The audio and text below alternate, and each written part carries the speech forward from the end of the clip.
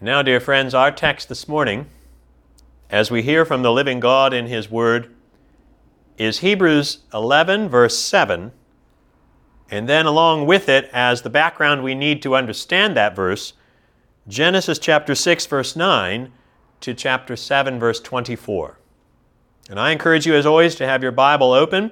You can open it to Hebrews, but then be ready to go back into Genesis as we continue this week in our study of faith. This morning we turn to the last account of faith in Hebrews 11 that's taken from pre-patriarchal history, and that is the account of Noah. And my sermon this morning will be in two parts, following simply the structure of the pastor's thought in verse 7 of Hebrews 11. So look there first, if you will. There are two sentences in verse 7. The first begins with the words, "by faith." And the second begins with the words, "by this." And here's how we'll do it. We'll consider first faith's obedience in verse 7a, the sentence that begins with the words, "by faith." And then secondly, in the sentence that begin with the words, "by this," we'll consider faith's outcome. So faith's obedience and faith's outcome. And that we might consider all of it more precisely, the points that the pastor is making here, we'll be considering parts of Genesis 6 and 7 as well. So we begin then with verse 7a, faith's obedience. The central point the pastor makes concerning Noah in verse 7a of Hebrews chapter 11 is that by faith, Noah obeyed God. Only perhaps your first reaction to hearing me say that is, well, wait a minute, the pastor does not say Noah obeyed the Lord in that verse. And it is true that the word obey isn't there. So why then would I make the first point of my sermon this morning about faith's obedience? And the answer is because of the text that the pastor has in view here, namely Genesis 6, verse 9 to chapter 7, verse 24. As you look at verse 7a of Hebrews chapter 11, you can see that the core thing that the pastor says in verse 7a is, by faith Noah constructed an ark. There are some other important phrases in that verse as well, and we'll come back to those. But to start with, I'm focused just right here.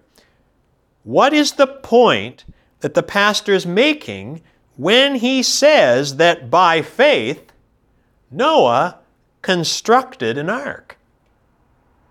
I think the point the pastor's making is that by faith, Noah obeyed God. That in constructing the ark, Noah becomes a key biblical example of what the Apostle Paul in Romans would twice call the obedience of faith, or simply faith's obedience. So let's go back to Genesis and see what we can see. The context of Genesis chapter 6 that Masha read earlier is, of course, very dark.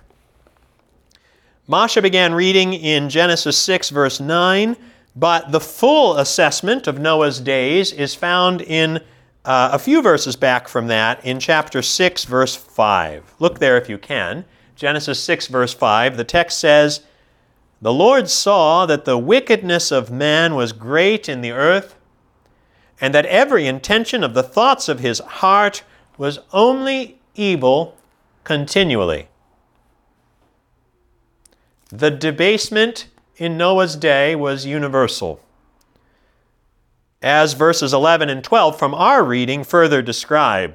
Now the earth was corrupt in God's sight, verse 11 says, and the earth was filled with violence, and God saw the earth, and behold, it was corrupt, for all flesh had corrupted their way on the earth. It was darkness everywhere, with one exception. We read in verses 7 and 8, So the Lord said, I will blot out man whom I have created from the face of the land, man and animals and creeping things and birds of the heavens, for I am sorry that I have made them. But Noah found favor in the eyes of the Lord. The single exception was Noah. And so then begins with the reading we heard this morning, the third Toledot, that is, the third "these are the generations of" section of Genesis in chapter 6, verse 9. These are the generations of Noah. Noah was a righteous man, blameless in his generation. Noah walked with God. And Noah had 3 sons, Shem, Ham, and Japheth. What a summary of a man's life is that. Like Enoch before him, Noah, it says, walked with God. Noah pleased God, as the Greek translation of that verse says. And no wonder, because Noah, the text says, was a righteous man, blameless in his generation. Noah is the first person in the Scriptures to be designated righteous. We'll come back to that later on, but let me make this one point first up front. Though it says here Noah was blameless, that does not mean Noah was sinless. Later, on your own, you can read over through the end of Genesis chapter 9, and you'll be assured of that fact. Nevertheless, Noah's moral conduct was such that he could be called blameless in his generation.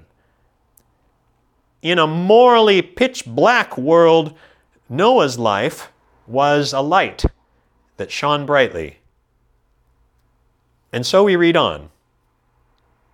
Having described Noah generally within his inhospitable context here in verses 9 to 12, the narrative turns then to God's speech in verse 13. And let's read part of it, beginning in verse 13. And God said to Noah, I have determined to make an end of all flesh, for the earth is filled with violence through them. Behold, I will destroy them with the earth. Make yourself an ark of gopher wood. Make rooms in the ark, and cover it inside and out with pitch. This is how you are to make it. The length of the ark, 300 cubits, its breadth, 50 cubits, and its height, 30 cubits. Make a roof for the ark, and finish it to a cubit above.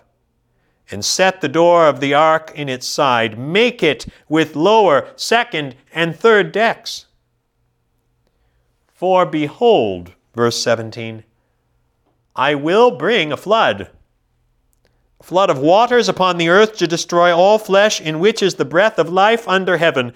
Everything that is on the earth shall die, but, verse 18, I will establish my covenant with you, and you shall come into the ark, you, your sons, your wife, and your sons' wives with you. And here's what I want us to notice about what's happening in this moment in Genesis, because this is how I think we're going to work towards understanding the nature of Noah's faith as the pastor writing Hebrews presents it. I want us to see how when God speaks here to Noah, he does 2 things, and they're woven together. Number 1, God gives commands. The pastor writing Hebrews doesn't make this explicit, I think because he doesn't have to, for his original hearers to get it. But it does mean that you and I are perhaps liable to miss it, or at least move too quickly past the point, so don't miss it. The building of the ark was a command from the Lord to Noah. Right? I mean, you heard me emphasize that in the way I read the text. Make yourself an ark, says the Lord. This is how you are to make it. Make a roof for the ark, and so on. God gives commands to Noah, and the key command over and over is, make it. Construct an ark. But then, number two, God makes promises. And it is within the context of those promises that the commands God gives Noah make sense, you see. And there are negative and there are positive promises. Notice that also. Verse 13 begins with the negative. I have determined to make an end of all flesh, the Lord says. Behold, I will destroy them with the earth. Likewise, verse 17 is the negative promise. For behold, I will bring a flood of waters upon the earth. Everything that is on the earth shall die. But then in verse 18 is the positive. But I will establish my covenant with you, and you shall come into the ark. The point is that the obedience of faith always takes place within the context of God's promises, brothers and sisters. And I think we're liable here perhaps to miss as well the fact that when the pastor says in Hebrews 11, by faith Noah, being warned by God concerning events as yet unseen, he is not just referencing there the negative promises of judgment, right? Certainly that is part of it, and Noah believes it. But I would argue the focus of Noah's faith is not on the fact of the flood coming. I would argue that the focus of Noah's faith is on the fact that God promises Noah that he and his family will be saved. And given the way verse 18 is worded, I would even suggest the point goes perhaps beyond the mere fact that Noah and his family would survive the flood, but that Noah himself would then be the bearer of God's promise for a new age. I will establish my covenant with you, the Lord said to him. You'd have to read ahead to Genesis 9 to get to the details of the covenant that's mentioned here, but the point is that this promise, this word from God, this is what was to sustain Noah for 100 years of labor to build the ark, and gather the animals, and gather the food, and go inside and watch as the door was slammed shut. You see, the promise of God's word is the sustenance of his people, brothers and sisters. God makes promises. We've spent a lot of Hebrews talking about those promises, and there's more of that yet to come. But the point is this. What then is to happen when we receive those promises God makes, as Noah did? The answer is, we obey God's commands by faith. If you're still there in Genesis chapter 6, let's quickly carry on now from verse 18. Following the promise you have in verse 18, verses 19 to 21 of Genesis 6 are more commands, right? This is still God speaking. Verse 19, and of every living thing of all flesh, you shall bring 2 of every sort into the ark.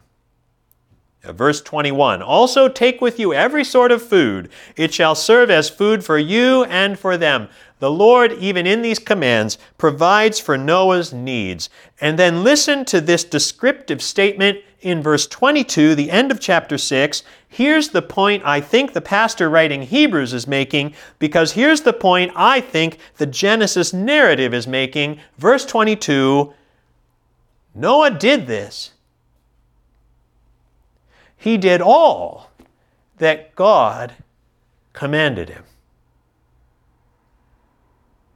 Now, part of the reason I wanted Masha to read all the way to the end of chapter 7 of Genesis was not just so that you could hear the details of the flood account, but so that you could hear that what was said there in verse 22 of chapter 6 isn't an aside. Variations of that description of Noah occur 4 times in this narrative. Did you pick up on that when it was read? The first one is there in chapter 6, verse 22, but then look down further. It's in chapter 7, verse 5, where in response to God's instructions for the final 7 days, the text says, and Noah did all that the Lord had commanded him. It's in verse 7, it's in chapter 7, verse 9, where the text records that the animals entered the ark as God had commanded Noah. And it's in chapter 7, verse 16, where right before the door of the ark was shut by the Lord, the text says, those that entered, male and female of all flesh, went in as God had commanded him. Get the point? You can't read the narrative and miss the point, I don't think, that in the words of one preacher, this refrain of obedience represented Noah's long life. He did all that God commanded him. Noah did all that the Lord had commanded him. Here was a man who walked with God, brothers and sisters. And let's take a moment to acknowledge what incredible obedience is conveyed in the simple words, Noah constructed an ark. I mean, it's not like you could go to the lumber yard. Listen to what John Calvin says about this. First, Calvin writes, the prodigious size of the ark might have overwhelmed all Noah's senses, so as to prevent him from even raising a finger to begin the work. Let the reader reflect on the multitude of trees to be felled, on the great labor of conveying them, and the difficulty of joining them together. The matter, by which Calvin means the matter of the promised flood, the matter was also long deferred. For the holy man was required to be engaged more than 100 years in most troublesome labor. Nor, Calvin says, can we suppose Noah to have been so stupid as to not reflect upon obstacles of this kind. Of course he did. And though the text doesn't say anything about it, we could also rightly imagine that Noah knew he would receive plenty of abuse from those who would have thought him a fool. But brothers and sisters, this is faith. This is what it means to be righteous. You see, by faith, to hear the word of God and to obey it, as Noah did. And you don't have to take my word for it. Genesis chapter 7, verse 1 says it explicitly. Right after we read that key description that will be echoed multiple times in chapter 6, verse 22, where it says Noah did all that God commanded him, right after that comes chapter 7, verse 1. Then the Lord said to Noah, "Go into the ark, you and all your household, for I have seen that you are righteous before me in this generation." You see, what had been said already in summary form in the beginning of this Toledot section of Genesis, in Genesis 6, verse 9, what was said there in summary is now demonstrated by way of concrete example in Noah's life. And the Lord declares it, "You are righteous before me." Or, in other words, and watch this, Noah was saved by faith, brothers and sisters. Now, I know it was 4 weeks ago when we talked about it, but it's only 6 verses back in Hebrews. Faith, Hebrews chapter 11, verse 1, faith is the assurance of things hoped for, the conviction of things not seen. And maybe you remembered how we talked that week about how the things hoped for. This seems to refer to the future promises of God, ultimately focused on salvation, and how the things not seen seem to be referring primarily to God's invisible power to bring about all that He promises. It seems to me that that's exactly what's going on in the example of Noah. Noah has faith. He lived as if God's promises regarding the future, both positive and negative, were sure. And he lived as if God's power to bring those promises about was also sure. We haven't talked yet about the phrase "in reverent fear" that you see there in Hebrews chapter 11, verse 7a, but it fits in right here. Do you see that? The pastor says, "By faith Noah, being warned by God concerning events as yet unseen, in reverent fear, constructed an ark." Now, the nuance of the verb behind that translation is somewhat challenging, but I think that rather than implying that Noah acted out of fear simply concerning the impending flood, the word instead seems more to emphasize Noah's stance of reverence toward the God who promised this judgment. The ESV helps us here by translating it reverent fear, because Noah's fear here is the proper fear of the Lord. In fact, the noun that is formed from the same stem here as this verb, the noun form of the same word, is used earlier in Hebrews in chapter 5, verse 7, where it speaks of Jesus' godliness, his life of obedience, where in the ESV it is translated simply as reverence, that Jesus had reverence. One commentator explains it this way. It is quite appropriate, he writes, to describe Noah's response to God's warning as his being moved by godly fear. Such godly fear is the full recognition by the way one lives of God's awesome sovereign power and faithfulness. Noah came to such a recognition of God by faith, that is, by believing both in God's promise of a flood and in his fearsome power to bring it about. And then here's the key. This commentator continues by saying, quote, "Noah's godly fear became fully real in his obedience." From Noah, the hearers learn that true faith leads to an inner recognition of and complete surrender to God that expresses itself in humble obedience. It's faith's obedience that is in view here, brothers and sisters. The point is that such obedience as Noah displayed is simply the nature of faith itself. Just think about it for a minute. I mean, what if Noah hadn't built the ark? What would one then say about Noah's supposed faith? You see?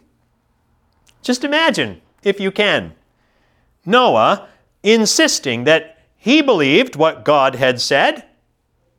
Imagine him saying that if he were not busy working on the ark that God commanded him to build. What would you say about a faith like that? Well, would we not conclude the same as James does in James chapter 2, verse 14 and following? You know this text, many of you. "What good is it," James writes, "if someone says he has faith, but does not have works? Can that faith save him?" No. The answer is no. Why not? Verse 17 of James chapter 2 tells us it's because faith by itself, if it does not have works, is dead. Later in verse 20, James writes, "Do you want to be shown, you foolish person, that faith apart from works is useless?" It is. It's useless. And it's dead. All of which means it cannot save you. Right? And if what you are calling faith actually can't save you, then the bottom line, as I read James, is that it isn't really faith at all. If Noah didn't even start working on the ark, if he didn't start chopping down trees and making diagrams and organizing for a century length of labor, well, then the simple fact is that Noah didn't have faith. But he did. And how do we know that? Well, because of what Genesis says over and over and over again, 4 times Noah did all that the Lord had commanded him, and it would take Noah a long time to do it. But such is the nature of faith. It perseveres. To use the famous phrase of Eugene Peterson, it is a long obedience in the same direction. Noah would do it all for the saving of his household because he trusted God's promises for the future as he lived in reverent fear of God's power in the present. So then let me ask this, Christian. Where is such faith present in our lives? Is it present in your life? Now, I don't mean that we should start constructing an ark this week. That was what Noah was told to do, to be saved from the specific historical judgment of the flood. But it shouldn't take much for you in your small groups this week, perhaps, to think through what the parallels are in our lives. Because God promises that there won't be another flood, that's true, but there will be a judgment. And the question is whether or not, when that day comes, we'll be found to have been faithful. For as were the days of Noah, Jesus says in Matthew chapter 24, verse 37, so will be the coming of the Son of Man.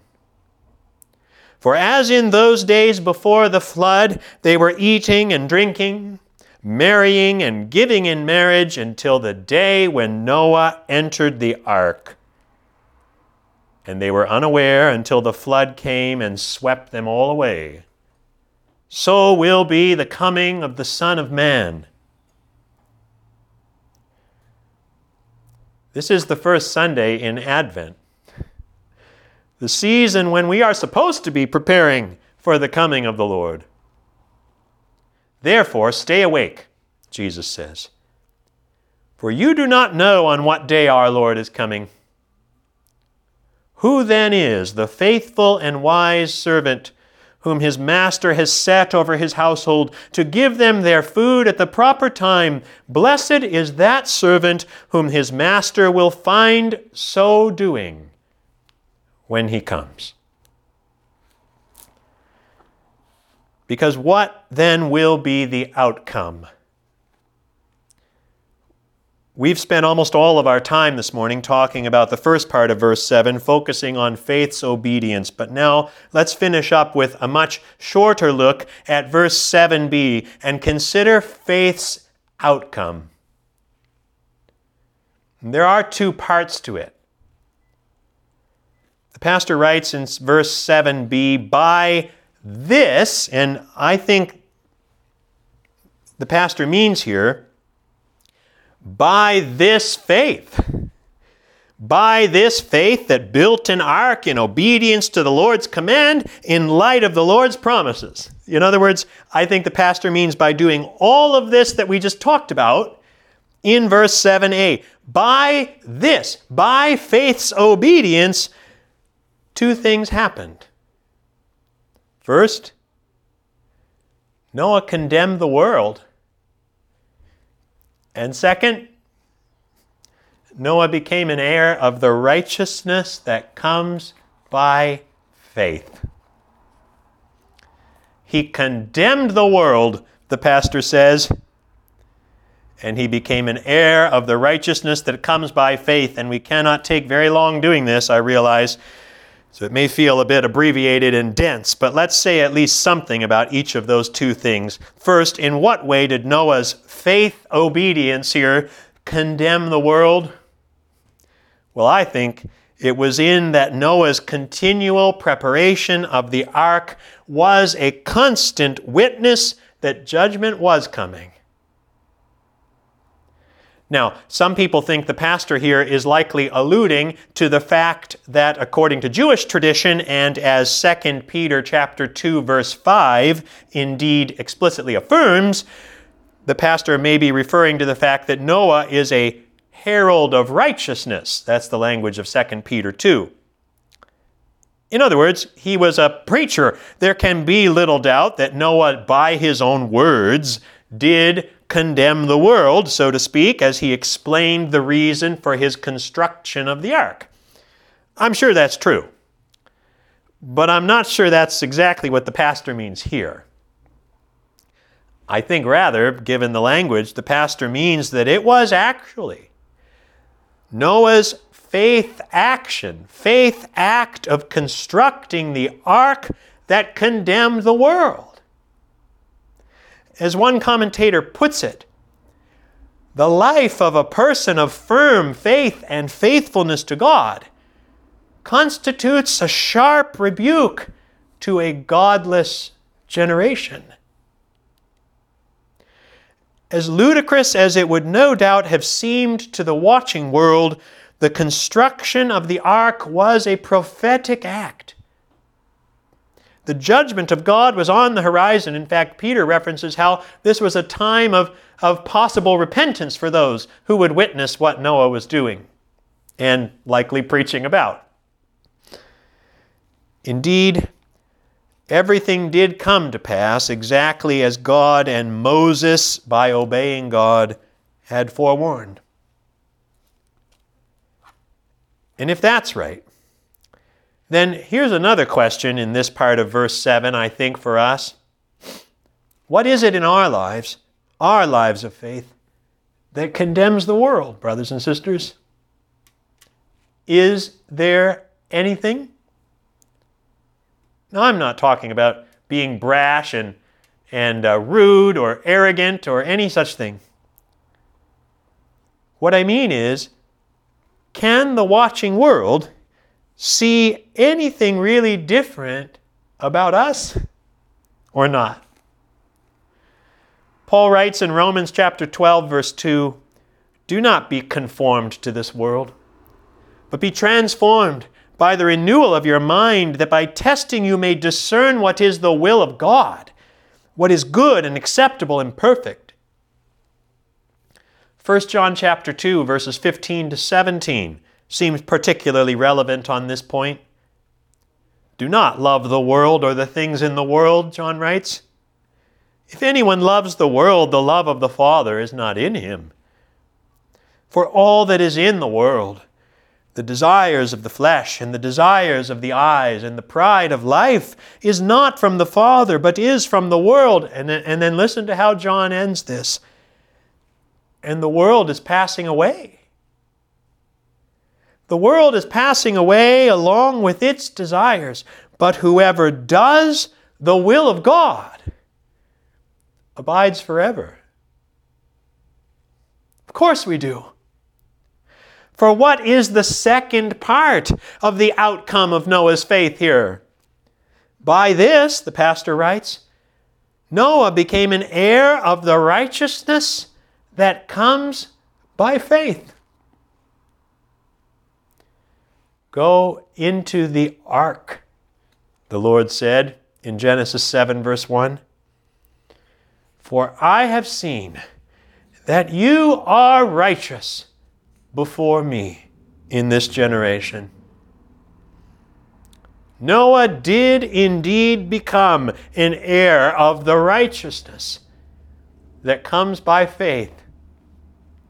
By faith, Noah would be the recipient of a right relationship with God. You see? I like how one commentator expresses the point. The qualification of righteousness by the words according to faith indicates the way or the condition by which righteousness is actualized. It describes a righteousness bestowed by God according to the norm of faith.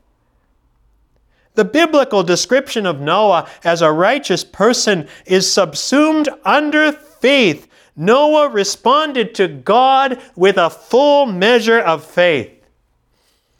And this accounts for the attestation of Scripture that Noah was righteous. What then will be the outcome? Well, Noah would be delivered. Delivered from God's judgment. Noah would be saved by faith. On this first Sunday of Advent, let us dwell on the fact that the same will be true for us, brothers and sisters.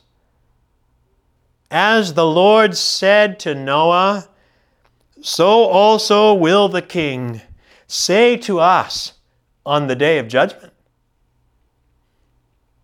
Go into the ark, the Lord said, for I have seen that you are righteous before me.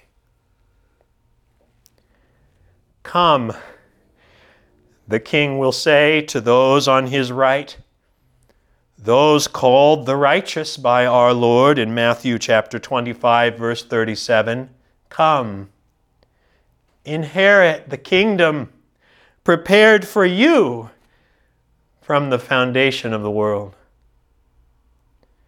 It will only be by faith that we will finally enter. Faith's obedience in our lives will have its outcome. And one day, ours will be the kingdom that cannot be shaken. In the name of the Father, and the Son, and the Holy Spirit. Amen.